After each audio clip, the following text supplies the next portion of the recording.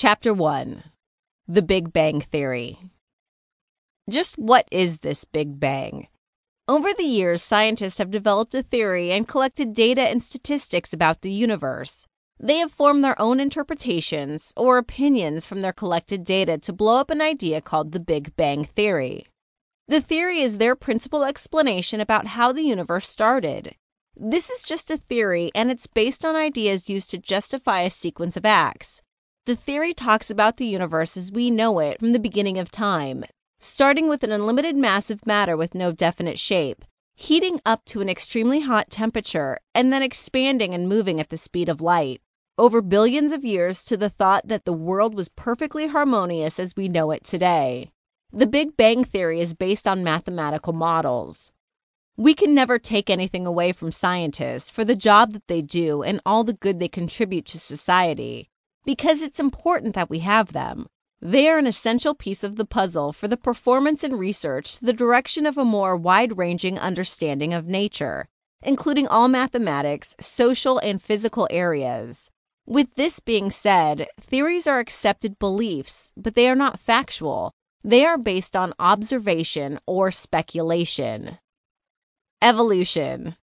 Let's take a look at evolution. Based on theory, evolution involves a process by which plants, animals, and other creatures change over time as a result of changes in hereditary, bodily, or behavioral mannerisms.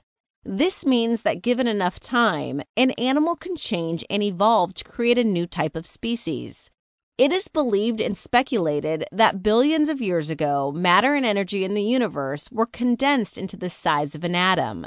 But after a Big Bang, the universe itself experienced an unbelievable burst of growth, known as an expansion or rapid increase, in which space itself stretched quicker than the speed of light, and this big universe was formed. The theory of evolution is subject to ongoing improvement as new areas of science emerge, or as new knowledge enable explanations and investigations that were not possible beforehand.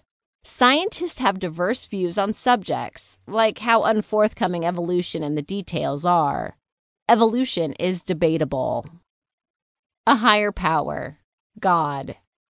To learn more about whom this high power is, who is called the God of the universe, named Jehovah, we must go deeper into a study of a book that all human beings are very familiar with, that was written to reveal all spiritual truths. The Bible. The Bible is an open book, not hidden from anyone. It is the most unique book ever written. The Bible is clearly the most influential book in the world. Only from the Christian point of view, the Bible connects everything. Christians believe that God created and brought forth everything into the universe. Who is this God, higher power of the universe? God is spirit. We will call him God.